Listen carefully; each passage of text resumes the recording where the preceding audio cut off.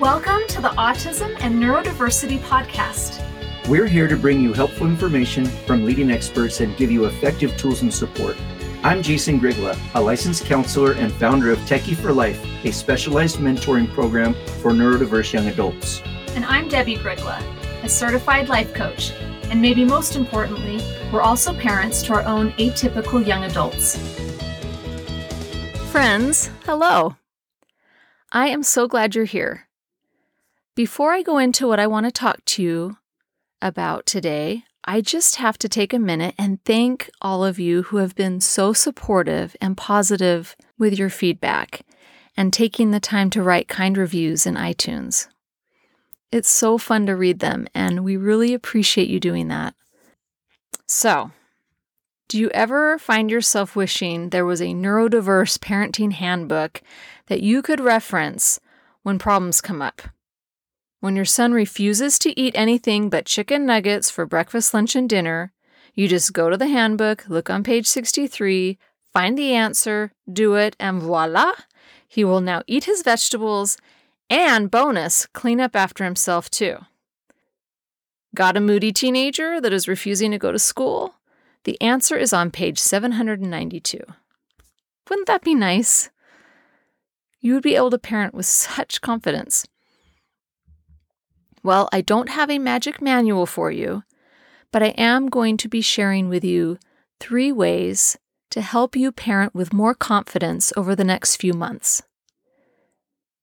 These are things I wish I had known to do back when my oldest boys were younger, but these are things that I'm doing now that are so effective for me, and I'm really excited to share them with you.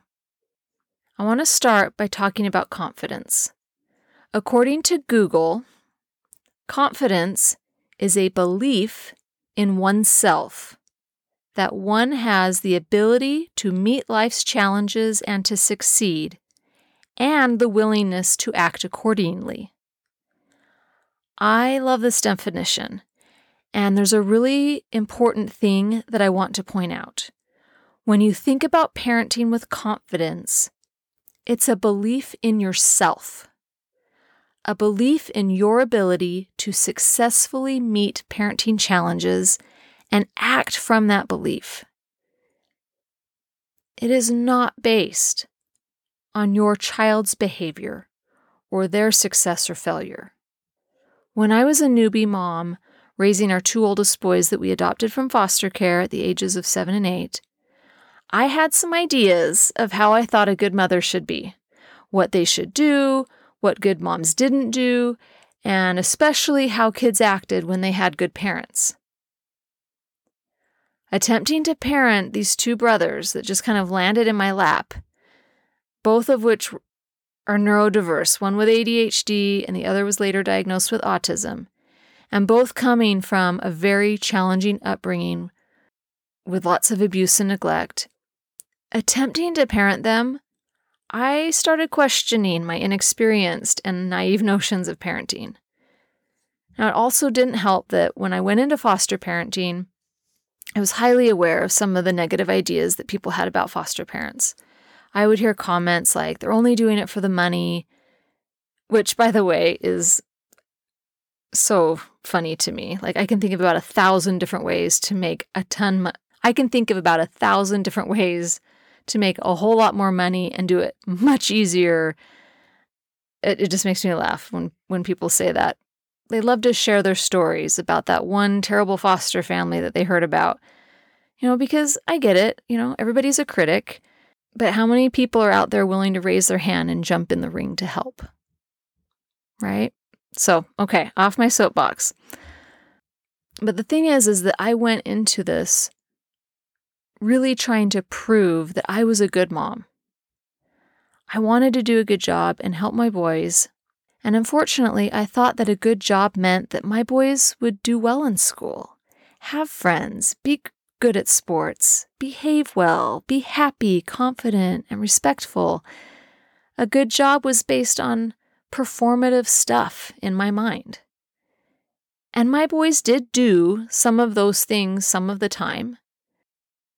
And they were also not able to do a lot of those things a lot of the time.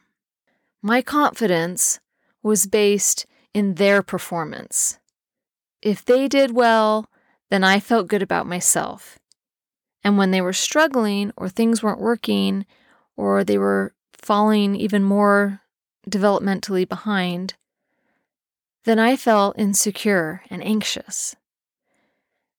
And let me tell you, my best, most effective parenting has never come from feeling insecure.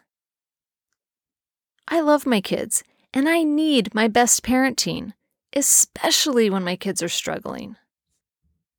My best parenting comes when I'm feeling confident and secure within myself, when I feel a steady inner peace.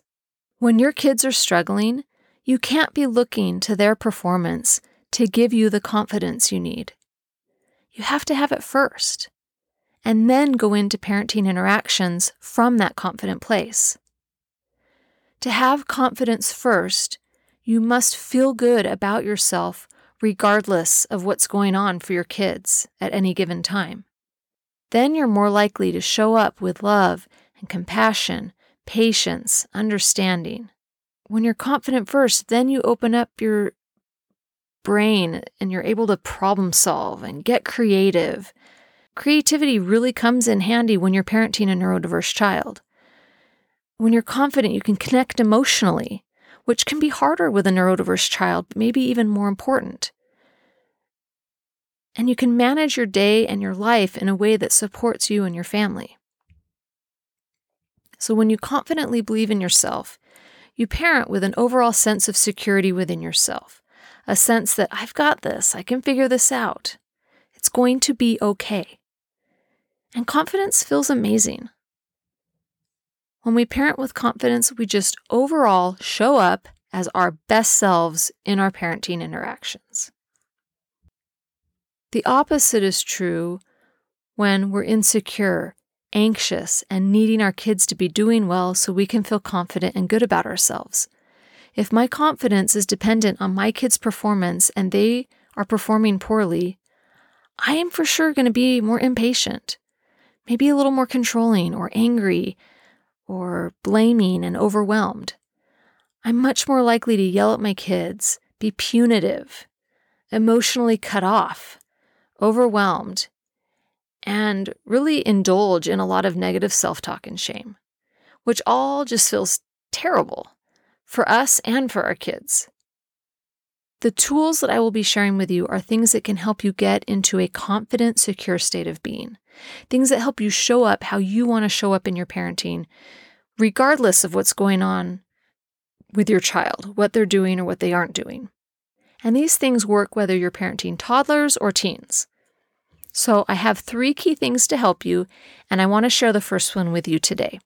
It's something I do regularly, multiple times throughout the day. It's simple, but I don't want you to let that fool you because it can have a profound impact. You do what I call a check-in. You just check in with yourself and ask yourself, how am I feeling? What am I feeling right now? And the cool thing about this is it helps you get in the habit of pushing the pause button so you don't always just go full speed ahead reacting to everything your kids or life throws at you. It helps you take a breath. Right? Inhale, exhale, that little bit of pause.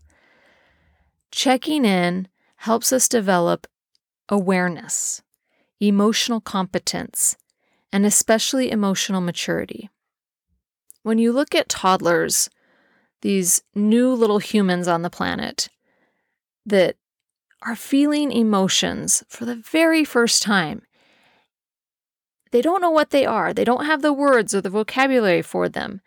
And their brains are just brand new, creating neural pathways for understanding emotions and managing them. And what do we do when we have these emotions? And they're just these tiny little newbies on the planet, but these great big emotions washing over them. And it's easy to remember and realize, oh, this is why they're throwing a temper tantrum or shutting down and overwhelmed and kicking and screaming on the floor. Like they really, truly just don't have the neural pathways and the ability to manage and cope with some of these overwhelming emotions that come over them. when kids get into elementary school, they typically have better understanding of their emotions. They are able to manage them better. They have words to describe these emotions. They have the social awareness to recognize emotions in other people and to pick up on what they might be feeling. And most kids, by the time they finish with elementary school, they have a pretty good grasp on emotions and managing their emotions. And then as they go into their teen years, and adolescence, where they have a lot more brain connections, they have a lot more social awareness, a lot more expectations on them and pressures, then we dump in huge amounts of hormones into the mix. And they've got to start learning how to manage these brand new hormones that they're experiencing. No wonder teenagers are moody. And especially with girls, these complex hormones are fluctuating in different levels on a daily basis. I mean, the boys, they've got some fluctuation happening, but girls, there's all kinds of fluctuations happening every single day throughout their cycle. I have a 13-year-old, and let me just tell you, sleep is our best friend for managing our emotions. By adulthood, we usually have kind of worked through some of that. We've got a better grip on our emotions. We have some maturity. But for a lot of us, we aren't good at managing our emotions.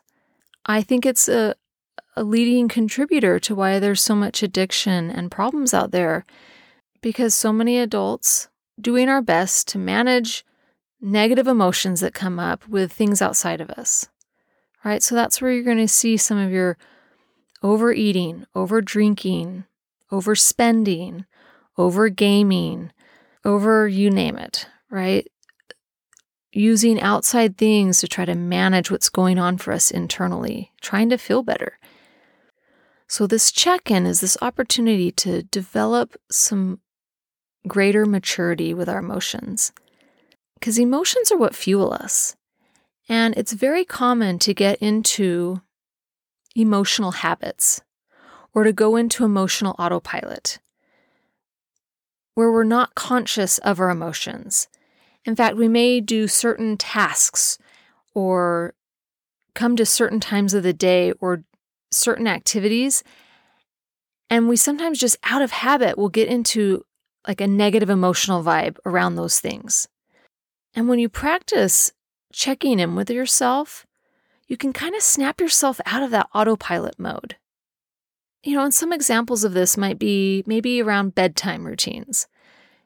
Maybe you've got bedtime routines down, but I know there's a lot of parents out there that really struggle with the bedtime routine. And just thinking about it's time to put the kids to bed, you feel angry and frustrated and anxious and uptight, and you just kind of like go into that mode before anything's even happening. Like you're just anticipating the pushback and the I don't want to go to bed and all of that. Or maybe it's when you go take your kids to the store and you just immediately like start having anxiety before you even get to the store because you know it's coming and you know it's going to be hard. When I would take my boys to the store, I would have to like prep them every single time. Do not touch anything. Don't put anything in your pockets. You're going to stay with me. We don't run around. I would go through this list and oh man, that was the days. Maybe you've got negative emotional vibes around homework time, or maybe it's during that morning rush trying to get the kids out the door, or going on trips. I've noticed that my husband and I, we would get into this negative vibe around trips. Like I'd be stressed about going and trying to think of everything, and my husband would be anticipating me making us late, and he would get upset about being late. And we just like had this pattern, and sometimes it would just be there, even though I was actually fine and ahead, ready to go on the few occasions. I am actually ready early, but there's just all that negative tension going on anyway, because it's just that negative habit pattern that we got into around going on trips. And I just, would hate getting ready for trips because I knew that was coming. So did you know that you don't have to feel stressed or angry at all of those times? Like you could actually feel something else if you wanted to. I found that I can actually feel different about going on trips now. And the first step to changing your emotional habits or vibes is to actually notice them and ask yourself, what am I feeling? So doing check-ins, I recommend that you practice this throughout your day. And when you do this, you're going to start gaining awareness of where your biggest triggers are. And you'll start noticing what emotions that you are experiencing the most. Is it feelings of feeling happy, joyful, grateful, content, excited, confident? Or are you mostly feeling overwhelmed, resentful, worried, anxious, stressed, angry, insecure? Now, I don't want you to judge yourself for what you're feeling. That is the opposite of helpful. You are a human. That means that you will feel negative emotions, not just positive ones. And you're supposed to feel negative emotions. Check-ins are about increasing your emotional maturity, and that requires awareness. This is an awareness exercise. This is not a judge and beat yourself up exercise, okay? When you're feeling, say, annoyed, it's not, oh my gosh, I'm feeling annoyed again. Dang it, and getting annoyed with yourself for feeling annoyed. That is not how this works, or what I want you to do. It's, oh, I'm feeling annoyed. That's interesting. And just notice it. Like no judgment, just, oh, I'm feeling annoyed. And it's good to practice this when you're feeling good, not just when you're feeling bad. It helps you actually enjoy the good a little bit more. Like you kind of pause in it and kind of savor it, which feels amazing, right? And the benefit to doing this throughout your day and practicing this is that your brain will start to remind you to do a check-in. And it then will remind you when you're starting to get worked up, right? And help you pause before you just go down a road that you may not want to go down. Check-ins are also really helpful to do with others. Now, I don't mean to go and ask someone, how are you feeling? I mean, you can do that. But when I say a check-in with others, what I'm talking about is, say with your kids, check in and ask yourself, what is my son feeling right now? Or what emotions are behind how my daughter is behaving? And the cool thing about checking in with your kids and thinking about what they might be feeling and experiencing is it helps you step out of negative, knee-jerk judgments and just really see your child. We have a tendency to just focus in on behaviors that we don't like or words that are being said. And checking in reminds us that there are emotions behind those words or behaviors. This is a young human experiencing emotions, a human with a still developing brain that is maybe feeling hurt, embarrassed, worried, frustrated, angry, or lonely, and maybe doesn't have the development to work with that or process it or know what to do with that or communicate it in a healthy way, right? So checking in helps us see the bigger picture of what they might be experiencing.